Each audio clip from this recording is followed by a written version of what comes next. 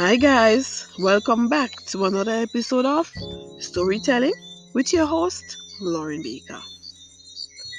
Isn't it a beautiful evening? It is today's Wednesday, the 16th of December, 2020. And as usual, I am here to take your fancy with a beautiful story entitled The Abandoned House.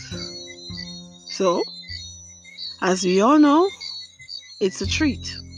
So sit back, relax, and listen carefully to what I'm about to tell you. It's an experience that I will never forget.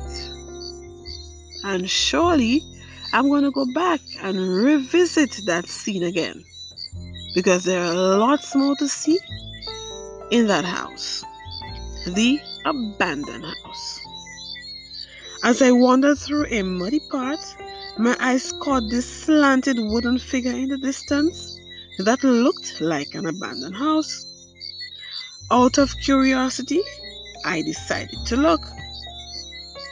The entrance gate leaned a little to one side and served as a doorway to the yard. I could find no sign of a latch, lock, or even a bell on the gate. On entering the yard, there I got a clearer picture of the outside of this low building. Its roof was dilapidated, its windows patched with paper, hiding any light from entering the house. Its discolored outside walls spoke of years of neglect. There were a huge black crow and two scarecrows that greeted me at the bottom of the steps.